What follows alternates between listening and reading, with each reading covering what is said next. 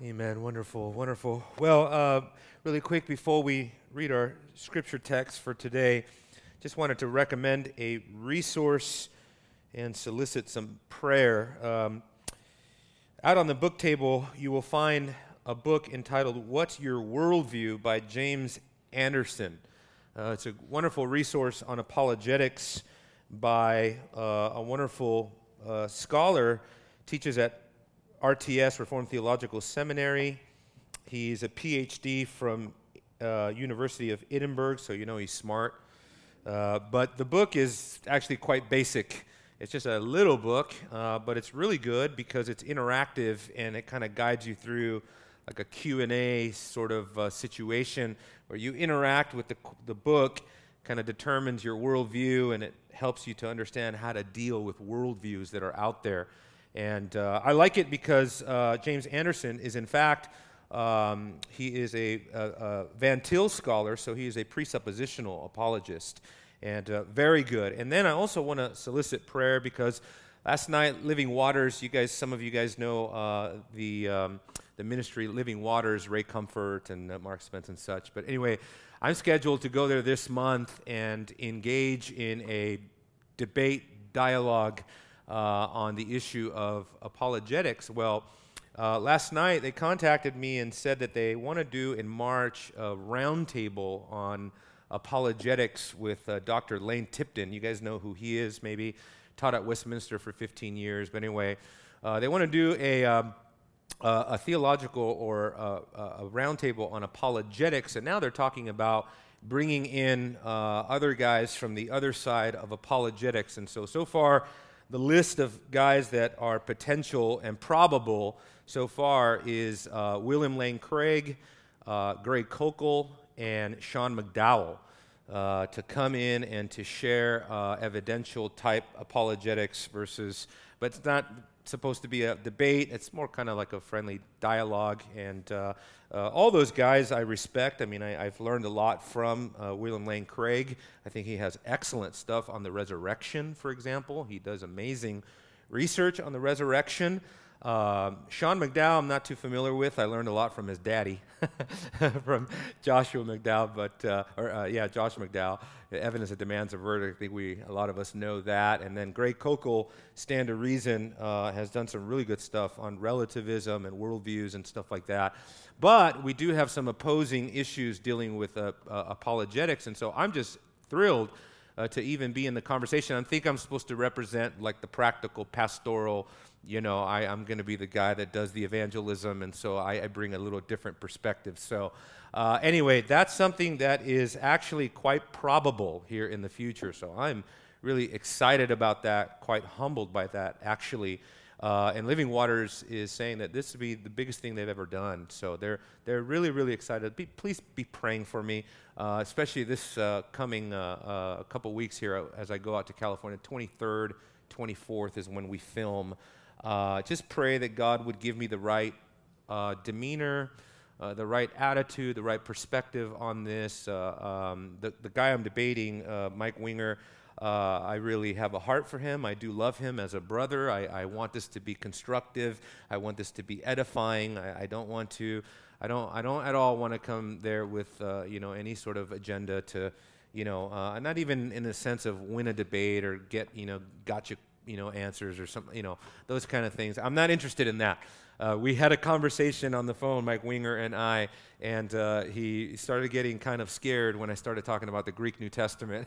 And he said, "You're going to win on points because you know Greek and I don't." And I said, "That's not what it's about, man. It's about just trying to have an understanding of what is the biblical." It's kind of funny because I told him, what we're trying to do here is discover what's the biblical teaching on apologetics. But if you say biblical apologetics, in my opinion, from a presuppositional perspective, you have already conceded the debate. Because if your apologetics comes from the Bible, then it doesn't come from an independent source outside the Bible. So anyway, now I'm debating you guys, trying to convince you guys. But anyway, that's what's going on with apologetics. And so I got some resources out there, but this one, I'm really liking this a lot because it's so It's kind of like a little stick of dynamite. It's small, but it's powerful. So make sure if you want something like this, What's Your Worldview by James Anderson, go out and grab that, okay? How do we switch gears from that to this? This has been an amazing time for me this week of study, and I hope that you will be blessed and enriched. Why don't we take our Bibles and turn to the book of Isaiah, and let's look at Isaiah chapter 9. Today, we're going to be looking at verses 6 and 7, and we will be, just fair warning, we will be in verses 6 and 7 for some time. I've kind of, came to the place where I don't think I can do this in one sermon. I don't think I can do this in two sermons, and so I've decided to just let this scripture really resonate with us and spend some time here. But let's read verses 6 and 7. This is what the Word of God says, beginning in verse 6. For a child will be born to us, a son will be given to us, and the government will rest on his shoulders, and his name will be called Wonderful Counselor, Mighty God, Eternal Father, Prince of Peace. There will be no end to the increase of his government or of peace on the throne of David and over his kingdom, to establish it and to uphold it with justice and righteousness from then on and forevermore. The zeal of the Lord will accomplish this. Let's pray together one more time. Father, we thank you, Lord, again for this Lord's Day. Rich, wonderful. So far we have heard such incredible and marvelous truths from your word. Partaking of the Lord's Supper, celebrating his life, his death, and his resurrection. And Lord, we want to continue in that same vein of worship now, just to exalt and to glorify, Lord, and to glory and to celebrate the person and work of Jesus Christ. We pray that he would shine forth here today. Be in our midst, O God. Fill us with your Spirit to abundance. In Jesus' name we pray. Amen. Man, you may be seated. As I said, this passage of Scripture is so amazing that I was so captivated by the titles of Christ. I've never preached this text before. I've always referenced it. I've always referred to the Wonderful Counselor, to the Mighty God, to the Eternal, Everlasting Father, to the Prince of Peace. But I've never exegetically gone through this passage of Scripture, so it's been quite a treat for me. And so what we're going to do today is we are going to handle one title for today. And so each sermon will be comprised of those monumental titles that are given to the Lord Jesus in this messianic text. Today, we will look at Jesus Christ, the Wonderful Counselor, and consider what all of that means. But in reality, what we're looking at here is nothing less than the glorious character of the King. If you think about it, this whole passage of Scripture moves in intensification and intensifying ascension to the enthroned, glorious coronation of the King of Kings. That's where this whole passage is going. Because the whole book of Isaiah is written about the king. Matter of fact, you can find commentaries where the commentary is entitled something like The Beauty of the King, Isaiah, the book of Isaiah, because you have all these statements all throughout the book of Isaiah of God declaring that he will be the king, that the Lord will be their king, that they will see the beauty of the king. On and on and on it goes. But this glorious character of the king begins with the condescension of the king, if you didn't notice that. Look at verse 6 again. A child will be born to us. A son will be given to us. And so, this incredible, supernal, heavenly, supernatural vision of the King of Kings, the Lord of Lords, begins with Yeled, the Hebrew word for little child. The King of Glory will first condescend and become a child. And this child is none other than the prophesied child, going all the way back, if you would, to chapter 7, where there Ahaz, who refuses to ask for a sign, is nevertheless given a sign by God himself, which is described as deep as Sheol, as high as heaven. In other words, this sign is of a transcendental nature. This sign is of a profound nature. This sign is of an otherworldly nature. In this sign, we are touching on something divine. And what he's touching on, of course, is that there will be a time when a virgin will be with child, and you will call his name Emmanuel. He is the one who will come down. And notice the amazing wording here back in chapter 9. A child will be born to us. A son will be given. And so where, but here, the New Testament authors remind us that God so loved the world that he gave us his Son. And at the same time, the Son reminds us in John chapter 10 that his coming, verse 18, was voluntary, so that he lays down his life willingly for the sheep. As Jesus says there, no one takes my life from me. I lay it down, and if I have the authority to lay it down, I have the authority to take it up again. So that so far, the coming, the condescension, the inbreaking of this child is a binatarian affair, meaning Father, Son, and then at the same time, and not far from that, a verse that we will look at today, Isaiah 42, verse 1, we also see that the phenomenon of Emmanuel is also going to rest upon the work of the Spirit. The Spirit who will endow the Son, who will empower the Son, who will fill him with wisdom and knowledge, so that at the end of the day, the vision that emerges from the book of Isaiah is a Trinitarian affair, where Father, Son, and Spirit are all involved in the work of Emmanuel. God, wow, kind of gives a new meaning to what it means, that God with us. It is the triune God who comes to dwell amidst his people.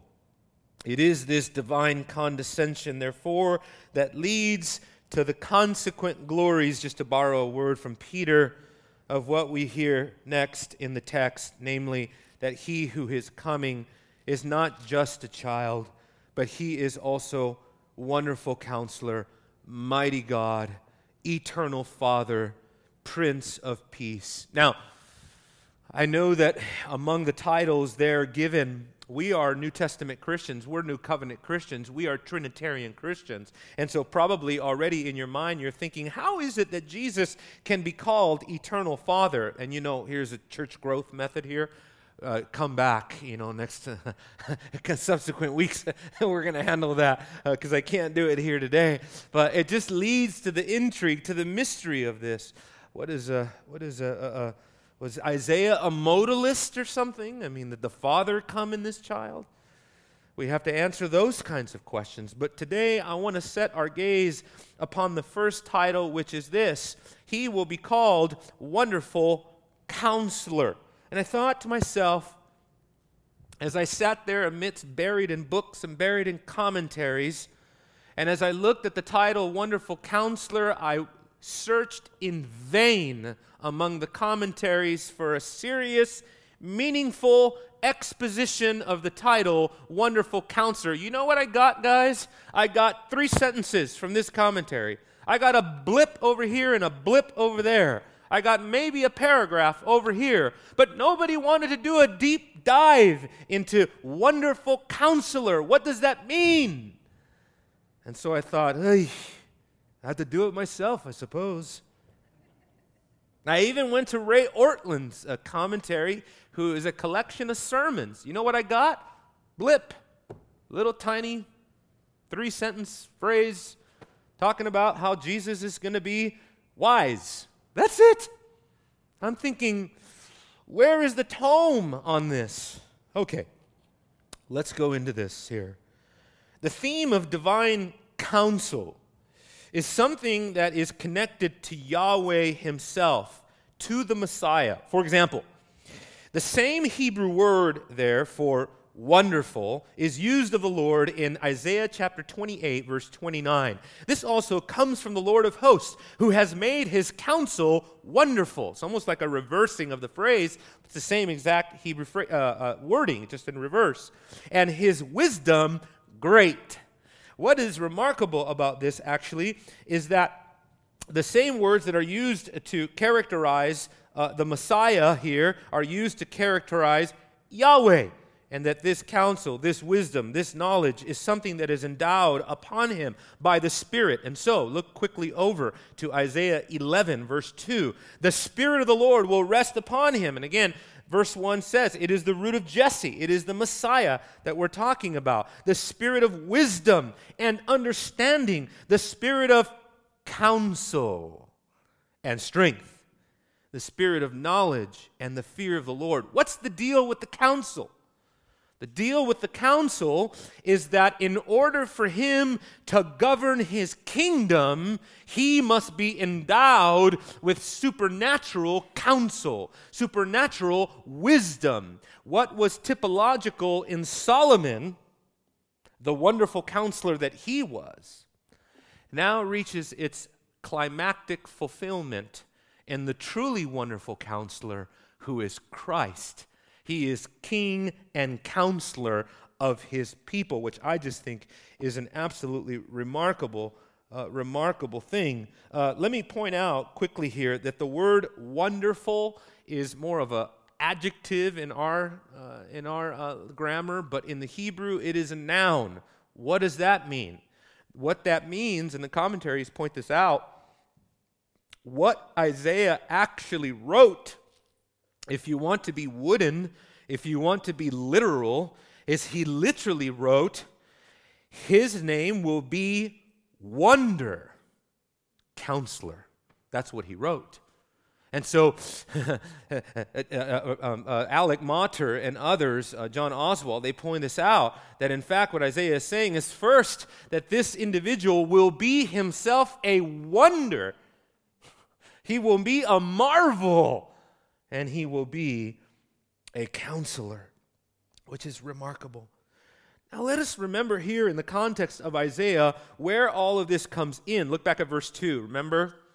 This comes after we left chapter 8 in the context there. The people of Israel have sinned so grievously. I remind you here, they have sinned so grievously they have gone into the occult. They've gone into divination, soothsayers, mediums, witches, warlocks, whatever you want to call them, mediums who consult spirits. And so that Isaiah goes on to say, look, if they don't speak according to the testimony of God, they have no dawn, they have no future. Therefore, the land is full of darkness and gloom and anguish. This is how context is left. And then we are told of the Messiah that he will come, and the people who walk in darkness, verse 2, they will see a great light. Matter of fact, those who live in the dark land, literally, you can translate that shadow of death is the way the Hebrew literally can be rendered. The light will shine on them. And so this wisdom, counselor, wonderful counselor motif is a direct answer to the question of the darkness. This comes in as the antithesis of the spiritual darkness that people are presently experiencing. In a word, it is the dawning of light that is coming. That is what the wonderful counselor is all about. Mankind will be taken out of darkness into God's marvelous lights, and the origins of all of man's enlightenment are tethered to the coming of Messiah. Now, word to the wise. We will be in the Gospel of John, so flick over there real quick because we're going to be like shotgun all over the Gospel of John today. One of the reasons why is because the Gospel of John uniquely operates upon the motif, the theme, in other words, of light and darkness. And so it makes sense that we go to John for all of this because he is steeped in this. And matter of fact, the prologue, the beginning of the Gospel of John, begins with this kind of, right out of the gates, boom, this light and darkness motif begins. Look at John chapter 1, verse 5. The light shines in the darkness, and the darkness did not comprehend it. Now, that Greek word there for comprehend can be rendered either comprehend or overcome. On the one, the author would be thus accenting the power of Jesus. On the other, he would be accenting the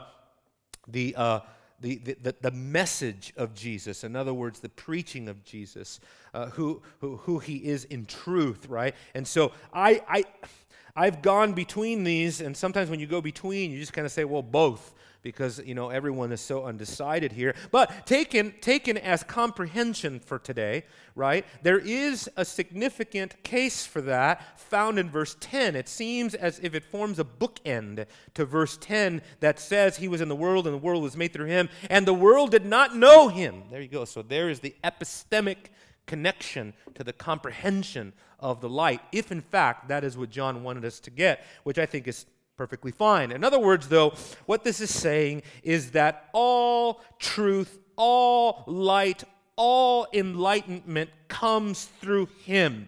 He comes into the world, and his light is the light of life. His light is the light of truth. As Calvin put it, we must recognize that what is being described here is the special salvific privileges and blessings being given to God's people, those upon whom the light of Christ will dawn, shining forth the truth of his glory and the marvel of his grace. How, therefore, may we understand the privilege of who he is as wonderful counselor? I want to approach this idea in there's at least three things here I want to point out, and they all are messianically engineered, if you would. They're all connected to the context of Messiah because that's the context of Isaiah, and they have to do with the light of truth, the light of salvation, and the light of the kingdom. First, the light of truth. I think we should point out something that deals with ontology. God, in other words, and his counsel are the same, meaning that so long as it pertains to the mind of God, his thoughts, his mind is his being. They are inseparable. Turn with me to Romans chapter 11. This is so ironic on one level because it's amazing to me, and this has happened to me my whole life, as long as I've been preaching and teaching, that what I'm studying over here seemingly unrelated to what I'm studying over here, seemingly unrelated. God has a way of telling me all the time, no, my friend, they are related. So what I'm doing in apologetics, ironically, has to do with what I'm doing in theology over here, because really what it boils down to is an understanding that all truth comes from God. All truth is derived from God, and our thoughts about God's thoughts are analogically so. I know I just lost probably all of you, but what I'm saying is that the reason that the theologian Cornelius Van Til, I believe, was correct when he said that our thoughts are analogical of God, but they are not univocal with God. In other words, we do not think the thoughts of God as he thinks them. Because the way that God thinks something is cohering within his own being. And unless we partake of the being of God, we do not think or feel or experience anything as God experiences. In other words, we follow God in his thinking only analogically. We think we think in conjunction to his thinking, but we do not think his actual thoughts. It's a little bit deep, but for the record, I've got to get that out there only to understand this idea that Paul develops. Look at Romans chapter 11 God's thoughts are as deep as God. Oh, the depth, verse 33, of the riches both of the wisdom and of the knowledge of God, how unsearchable his judgments, unfathomable his ways. And in fact, that word there, unsearchable, literally is a word picture in the Greek that means that you cannot trace steps. And so what it literally means is that sooner you would run out of counting God's steps. Let's say you saw the steps of God on a beach somewhere. Sooner you would run out of numbers than to be able to number all the steps of God. They are so infinite. They are so vast. They are so incomparable. Verse 34, for who has known the mind of the Lord? Or who became his counselor? Or who has first given to him that it might be paid back to him again? For from him, here's my apologetic, by the way, from him, through him, to him are all things. To him be the glory forever. And so this is why only the Spirit, 1 Corinthians chapter 1, verse 10, only the Spirit can fully think in line with God, can fully search out every meticulous thought that God has. Only the Spirit can do it. Which is kind of like, what? Right? But what kind of Christianity doesn't blow your mind? If your mind is blown, well, so is mine. Okay, so, welcome to the club. The Spirit alone can search out the thoughts of God in a similar way as saying only your mind can search out your thoughts. The Spirit that is of God can search out the thoughts that are in God. All truth that God chooses to reveal originates with him and with his infinite wisdom. As the wonderful counselor, therefore, Jesus informs us from the bottomless depths of his infinite, omniscient, and exhaustive wisdom. Look with me to Colossians chapter 2. Colossians chapter 2. As the wisdom of God himself, he can inform us about wisdom because he has all wisdom. Paul teaches this very thing in Colossians chapter 2, verses 2 to 3. And their hearts may be encouraged, having been knit together in love. Okay, so Paul is praying for the saints. And attaining to all the wealth that comes from the full assurance of understanding, resulting in a true knowledge of God's mystery, that is, Christ himself. Verse 3 is crucial. In whom, Jesus the antecedent, in him, in Jesus, are hidden all the treasures of wisdom and knowledge. Wow. Who is this child that is going to be born among us, right? It is the one in whom all treasures of wisdom and knowledge are hid. From the revelatory perspective, therefore, Jesus is the sum total of all of God's wisdom that has ever been revealed in Scripture. They all are wrapped up in him. The Torah, the wisdom literature, the Psalms, the writings, the prophets. Scripture as an exposition of the mind of God breathed out by God, 2 Timothy 3:16, is now found in the revelatory epicenter of Jesus Christ. He is the dispenser of God's light, God's wisdom, God's counsel, God's truth. So much so that this is an incarnation of the wisdom of God. So much so that he can say, not that I know the truth, I show you the truth, I reveal the truth, but he says, I am the truth. He is the truth. He is wisdom. Let me read to you some verses. 1 Corinthians chapter 1, verse 24. Ready? Those who are called, both Jews and Greeks, Christ is the power of God. Christ is the wisdom of God. Wow. Verse 30, 1 Corinthians 1, 30. By God's doing, you are in Christ Jesus, who became to us wisdom from God. In his light, in other words, we see light. In Ephesians chapter 1, we are told that by virtue of our union with him, we may be privy to the spirit of wisdom and revelation in the knowledge of him. If you are not in union with Christ, if you don't have a life-saving relationship with Jesus Christ, if you are not joined to Jesus Christ because of his death, his burial, his resurrection, if you are not bound to Christ by faith, you are not in the sphere of wisdom and knowledge and revelation. And this is why Paul says repeatedly, the Gentiles who do not know, they are epistemically in darkness, because light is found in him. I would venture to say that outside of Jesus Christ, there is not a single article of truth that anybody knows for good reason.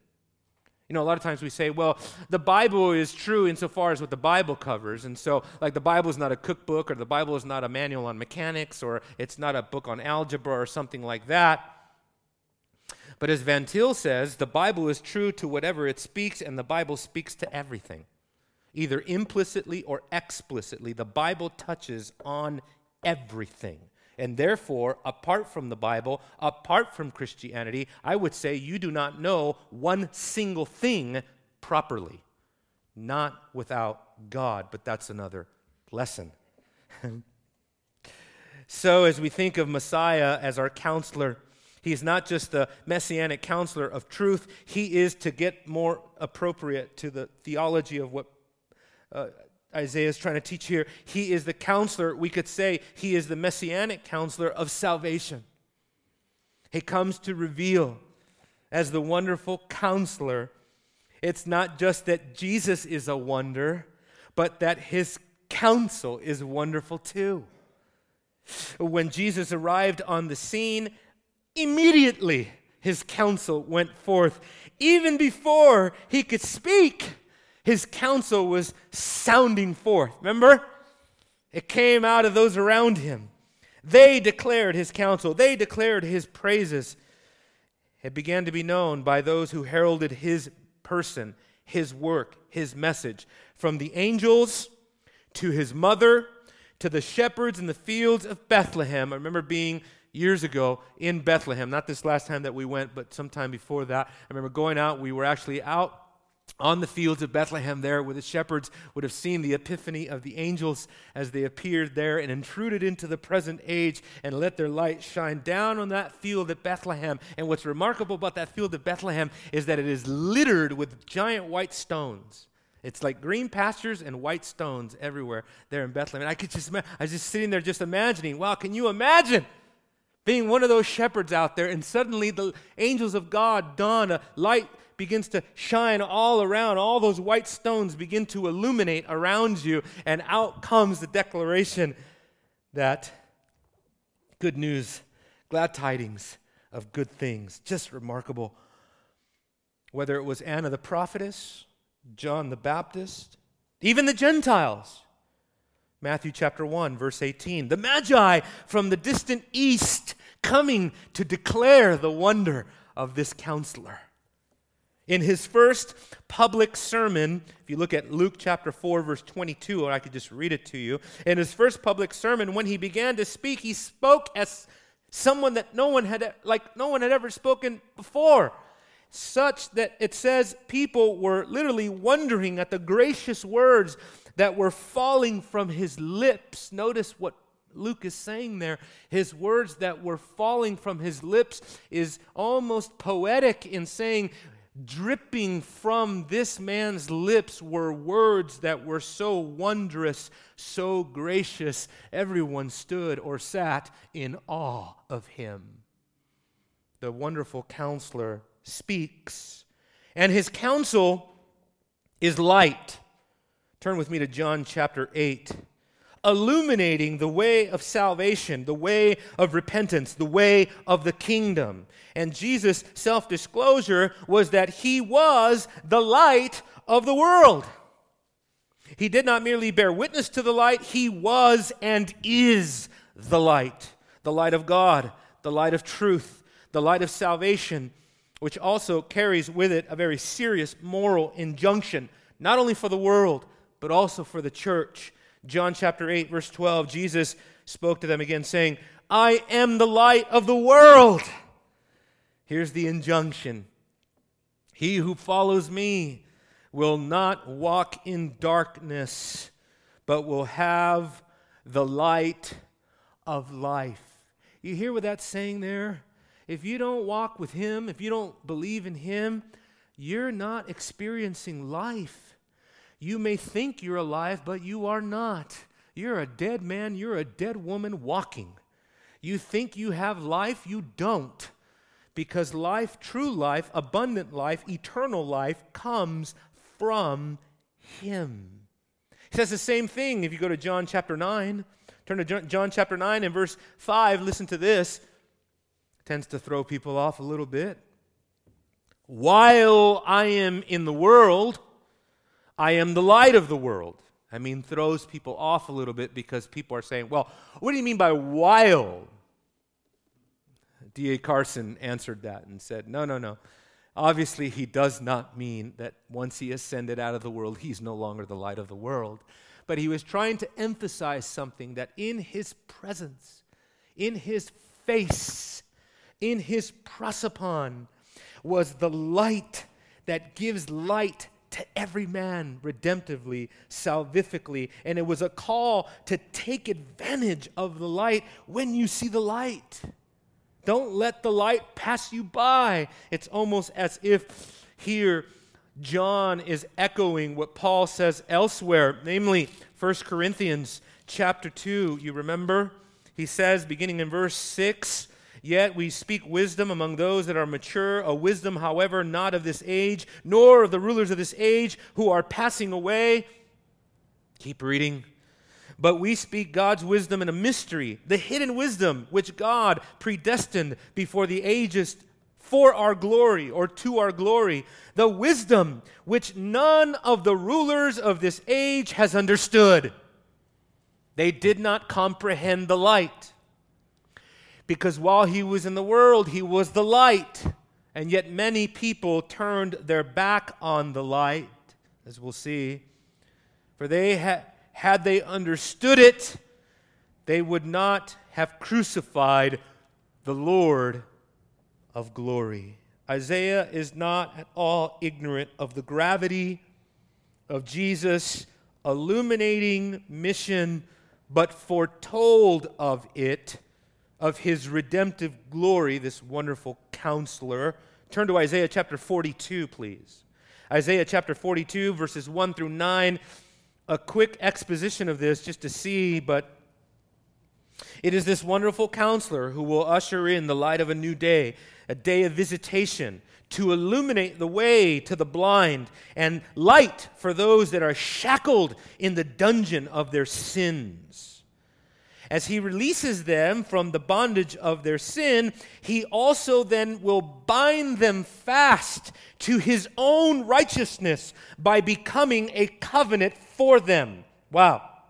With the arrival of this messianic counselor would come the new covenant with all of its redemptive glory and promising a new creation.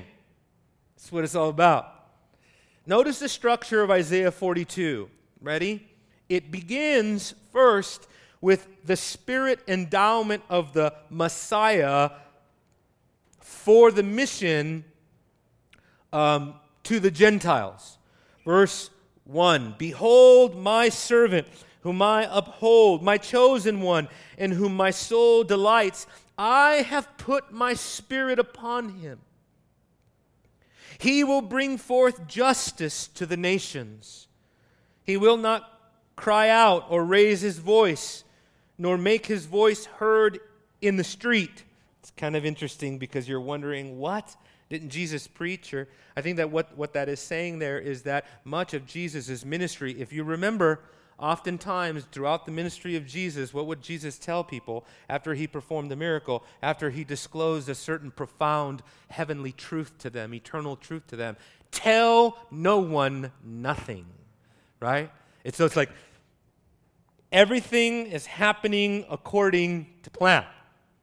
And so what do the atheists want from you? What do the skeptics want from you? What does the agnostic want from you? Where is Jesus just going around? Where's the Muslim? Oh, man, I was at Starbucks today, and there's 3 Muslims next to me, and they were having the most passionate conversation. I thought they were going to go up in flames. But anyway, I wanted to be part of that so bad.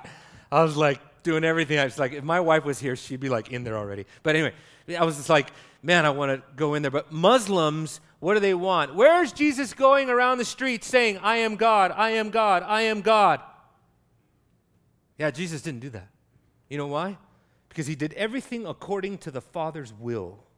He did everything in accordance with the hour that God had determined for him. He did everything in submission to the eternal decree and covenant of God. Jesus never stepped out of line, not even once. A bruised reed he will not break, dimly burning wick he will not extinguish. He will faithfully bring justice. He will not be disheartened or crushed until he has established justice in the earth, and the coastlands will wait expectantly for him. Only read this to say, look, in Luke chapter 2, verse 25, there Simeon is waiting for what he calls the consolation of Israel. There it is, the bruised reed, the dimly burning wick. He will not extinguish. He will not let his people who are weary. I'll show you an expression of this. Turn with me to Luke chapter 1, I believe it is. This hit me. You know, there's a lot of work to be done with Mary, mother of Jesus. Yeah, I know, we always talk about her in relationship to Catholics and how heretical they are. I'm saying there is a profound theology connected to Mary. I've said this before, I say it again. Mary was a deep theologian. She was, what an example to women. She knew the scriptures. And when she meditated and reflected, as I said, she treasured in her heart all that was happening. She wrapped her whole Old Testament theology around this child. She swaddled him in theology, in Old Testament revelation. And I just think, imagine being Mary, lowly, poor, humble, little lady. And she has seen so much oppression. She has seen so much darkness. She lives in a world full of brutality. She sees the Romans and what they've done. She sees the aristocrats in Israel, what they do in Jerusalem. She sees the scribes and the Pharisees, the injustices. She sees the corruption. She sees the den of thieves at the temple. She sees all of that. And then upon this supernatural intrusion, this heavenly vision, wherein it is revealed to her what would happen to her, she, I would say, exclaims with the deepest sigh you could probably fathom, and says in verse 50 of Luke chapter 1, and his mercy is upon generation after generation toward those who fear him. What she's saying is, 400 years since Malachi, God has not forgotten his people. Praise God. It was like, it's here. It has arrived. Salvation has come. And there's been a deafening silence for so long. And finally, at last, the wonderful counselor has arrived, and I am to be called blessed among all women because I get to give birth. Wow! I'm just saying, Mary, when I get to heaven, Mary will be one of the first people that I talk to. So don't talk to me until I'm done talking to her, okay? Because I want to have a deep conversation with her. Oh, boy. He next, and if you go back to Isaiah 42, I hope you literally sit in the pew of Heritage Grace, be like, oh, okay, back forward, Isaiah 42. Oh, okay, back over here. That's good. That's called Bible sweat. You need a little of that. You know what I'm saying? Like we need some of that. But anyway, if you go back to Isaiah 42 and verse 5, then what happens next in the structure of the text is that here God, the sovereign authority, creator, Lord, he ordains everything. And then it comes right in the middle of this passage here. Why? To emphasize something, folks, that he is sovereign, which means what? That means that the unfolding of redemptive history is at his command. He commands it all. That's the point. Thus says the Lord God, who created heaven and earth and stretched them out, who spread out the earth and all its offspring, who gives breath to the people on it and the spirit for those who walk in it. See, he is the creator. Whenever the Bible speaks like this, it's trying to emphasize that God upholds you. He's the one giving breath to the king of Assyria, to the king of Babylon. He's the one giving breath and life. He's the one vivifying the very enemies that Israel dreads. He's sovereign over them. Had he not given them a spirit, they would not be over here walking around and causing trouble in the first place. So look to the sovereign in all of this. And then the next section of the text is the covenant servanthood of Jesus, who will usher in a new creation. And I'll just read it. He says, I am the Lord, I've called you in righteousness. I will also uphold you by my hand and watch over you. I will appoint you. That's the Spirit-endowed Messiah from verse 1. I will appoint you a covenant to the people and a light to the nations. See why I went to this text? I went to this text because there's a perfect contextual link back to Isaiah chapter 9. The light to the nations is going to be the Spirit-endowed covenant counselor to the people of God. He's coming. And when he comes, he'll be a light to the nations. Look, verse 7. To open the blind eyes, to bring out prisoners out of the dungeon. Oh, many of our hymns are based on a text like this. And those who dwell in darkness from prison, I am the Lord, that is my name. I will not give my glory to another. In other words, he's saying, it must be done this way. I must send my servant, and I must endow him with my spirit, so that at the end of the day, I alone am glorified. My name only is exalted. That's what's at stake. It's always the glory of God. God does everything for his own glory. Nor my praise to graven images. Behold, the former things. Oh, verse 9, behold, the former things have come to pass. Now I declare new things. The former things have come to pass. Before they spring forth, I proclaim them to you. And the proclamation of new things, he will declare new things. He will usher in a new covenant. He will make a new creation in his Son, Jesus Christ. But in this salvation, in the fact that this messianic counselor is at the same time showing us this great salvation, a counselor of salvation, he shows us these things quickly. He shows us the need for salvation. He shows us the ground of salvation. He shows us the way of salvation. He shows us the nature of salvation. And he shows us the crisis of salvation. Follow quickly with me. I don't want you to get lost here because this is very important. What's the need of salvation? The need of salvation is the present darkness that we see in Isaiah chapter 8 and chapter 9. That becomes a catalyst for the spiritual darkness of man, counteracted only by the light that comes through Christ. Look at 2 Corinthians chapter 4, a familiar passage, verses 4 to 6. I could just read it for you, but it's a familiar text, but it sort of captures the whole enchilada here. In whose case the unbeliever, the God of this world, has blinded the minds of the unbelieving, those who reject the gospel, so that they may not see the light of the gospel of the glory of Christ. Brothers and sisters, the whole entire Bible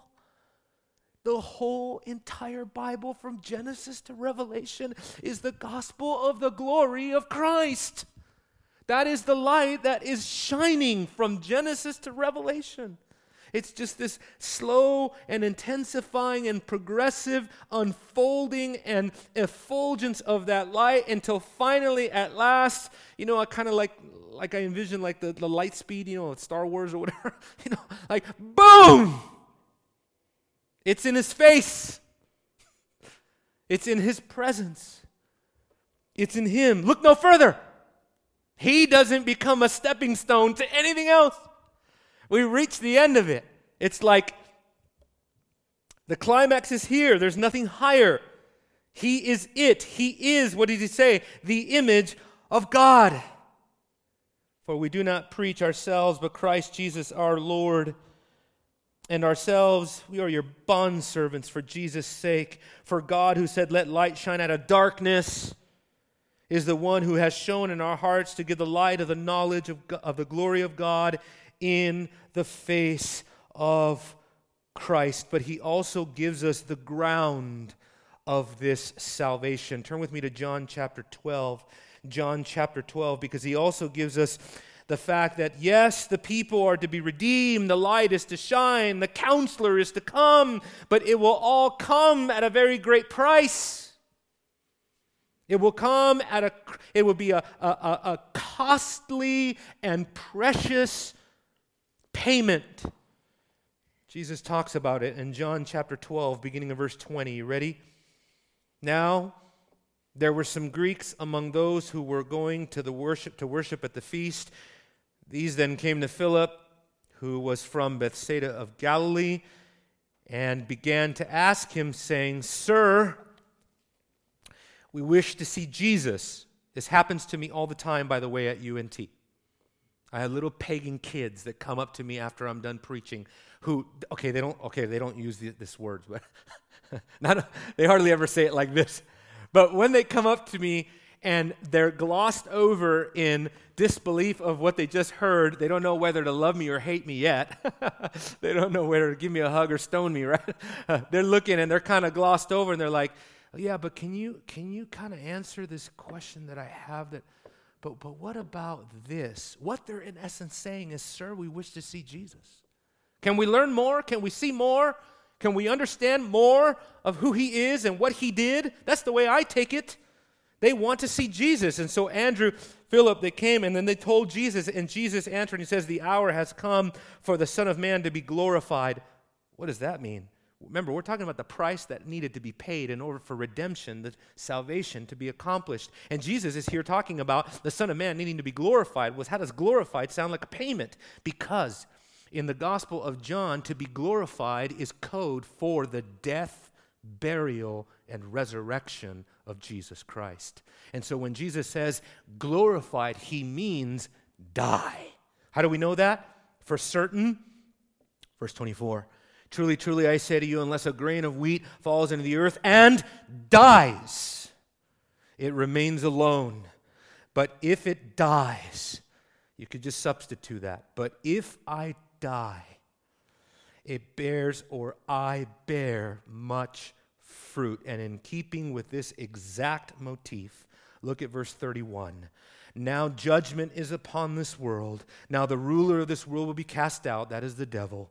And I, if I am lifted up from the earth, lifted up where? People sing praise worship songs, lift him up, lift him up. Well, according to John, to be lifted up means crucify him. So we might want to alter our lyrics a little bit. But you know what I mean. Lift him up in praise. Okay, got it. But here, lifted up from the earth means crucified, and it is where he will draw all men to myself. Verse 33 makes it plain. But he was saying this, notice the inspired writer, he was saying this to indicate the kind of death by which he was to die. That is the cost of salvation. He also shows us the way of salvation. Look at John chapter 11. Jesus said to her, Mary, in the death of her brother Lazarus, I am the resurrection and the life. He who believes in me will live even if he dies. People joke around and they toy around with death and life, and they don't take it very serious, but it's serious. A friend of mine called me yesterday to talk about the fact that his mom died, and it was expected she was already dying, but I picked his brain a little bit, and I said, how you feel, man? How do you really feel right now, And, well, he began to just tell me how much hope he had. She was a Christian. She was a believer. But, oh, the reality of death. And it's in the very context of that gut-wrenching existential experience that we all will have, either by knowing someone who dies or by dying ourselves. And in that at the very pinnacle of that human experience, all-defining, permanent experience, Jesus says, in that very moment, I am the resurrection and the life. If you believe in me, you will live even if you die. And I just think that Jesus was the most profound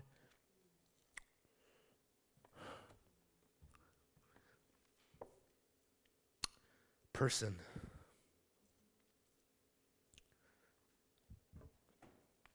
You can usually tell your tears no.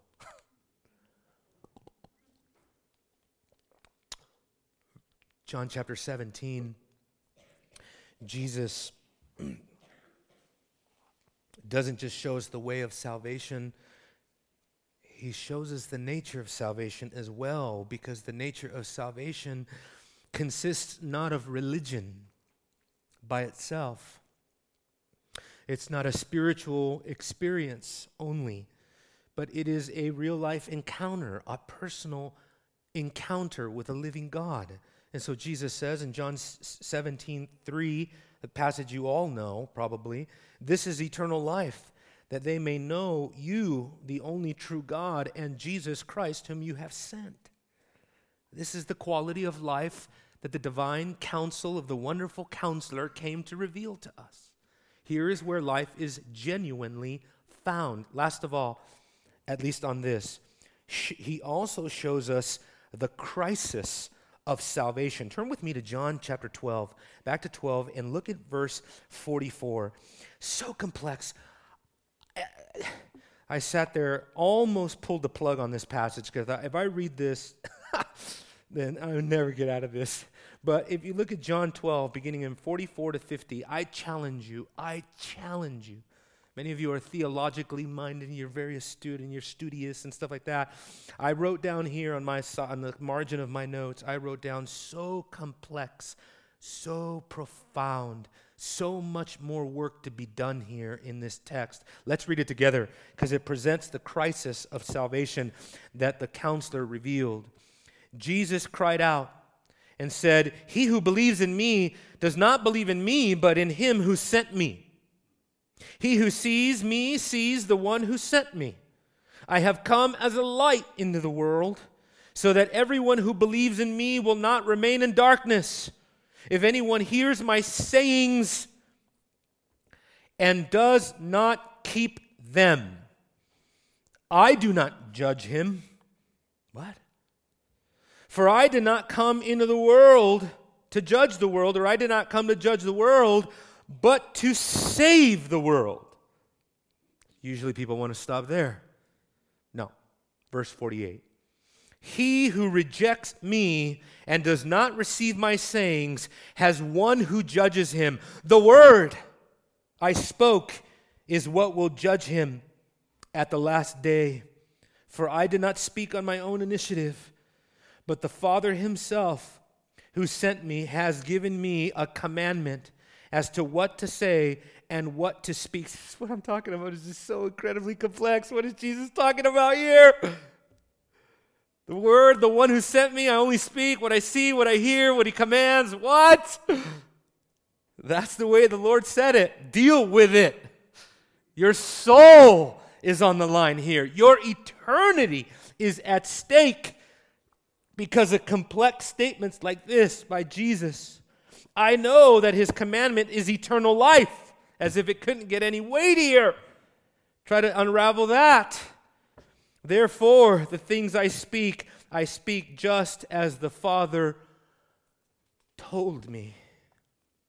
And what the Father told him was rooted in the very thing that we began with, which was the King and his kingdom. Brothers and sisters, it is all about the kingdom. And so the Messianic counselor reveals truth, reveals salvation, and reveals the kingdom. That's what Isaiah 6 is all about. This is the ultimate light that dawns in Jesus Christ, the counsel of the kingdom, the exposition of the kingdom. We can say, almost to finish, so if your stomach's growling as much as mine, just hang in there. Hunger is the best sauce anyway. Jesus situated all that came before him in terms of messianic theology, eschatology, prophecy, signs, wonders, promises, and covenants in the context of the kingdom of God. Not only was Isaiah's entire prophecy here of Christ a prophecy of kingship, it is thus an eschatological prophecy paving the way of the kingdom of God that dawns in Christ. With the arrival of the king came the arrival of the kingdom. Here is precisely, brothers and sisters, where many things can go astray. People often fail here and err here, and therefore they err with respect to the nature of the kingdom, the nature of eschatology, and the nature of Jesus' person and work. Just as his initial coming was not in the final eschatological fullness of new creation, so too his kingdom comes in power, but not in the fullness of power. That awaits a future installment of the kingdom at the final installment at the coming of Christ, the parousia. So, Jesus can both speak of the presence of the kingdom. Remember Matthew chapter 12, if I cast out demons by the Spirit of God, then the kingdom of God has come upon you. Whoa, and that's powerful, realized eschatology to be taken into account. But he can also speak of a future kingdom as coming. And so he says that the kingdom will come, that we ought to pray, your kingdom come, that he tells his disciples, I will not partake of the fruit of the vine until I drink it with you in the kingdom. And so there is an already not yet dynamic to the kingdom of God, so that the mighty counselor reveals to us that as his kingdom comes, what comes with the kingdom is an already deposit, an installment at his first coming, and then a final consummate installment of the kingdom of God. And when that comes, brothers and sisters, what will come with it is a new creation, a whole new world. Not just the renovation of this world. It's not just cleaning this world up. It's not just making this age and this world more religious, more Christian, less wicked. No, but when that final installment comes, it will be a whole new world. Do you see now why I only did Wonderful Counselor? What if I did the next title? You'd be doomed. Father, the counsel of your Son.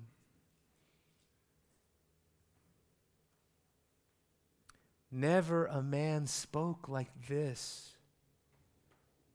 And we stand in awe of his light, the gracious words that drip from his mouth. Oh God, help us always, and no matter what happens to us, and no matter what season we may go through the most wretched seasons of life, but help us always to come back to the wonder of wonders, to come back to him who is our joy, our glory, to come back to the wonderful counselor so that we might be instructed and so that we may increase in our joy and our love for him. Christ's name, amen.